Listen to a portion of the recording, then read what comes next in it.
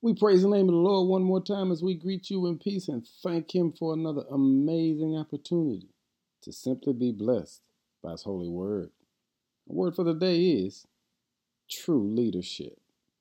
Philippians 2 and 3 says, "Don't be selfish. Don't try to impress others. Be humble. Think of others as better than yourselves."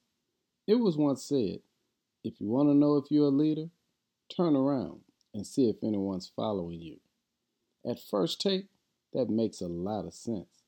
When you look at the life and legacy of Jesus, that's not exactly how he taught it. Because Jesus teaches us it's not about who is behind you when you turn around, but it's about who is ahead of you. You see, if you're not following the Lord, then you're not in position to be a good leader. Jesus is the one that should be leading all of us because true leadership is what he taught.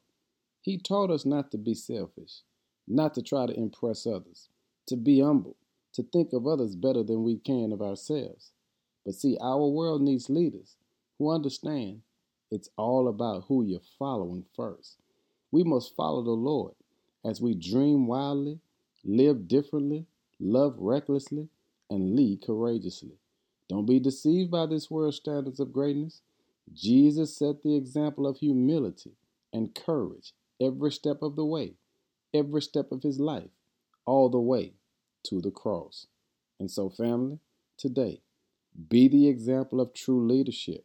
And to do it, show the world who you're following. Follow Jesus like never before and watch this world turn around. Be blessed, saints. In Jesus' name, amen.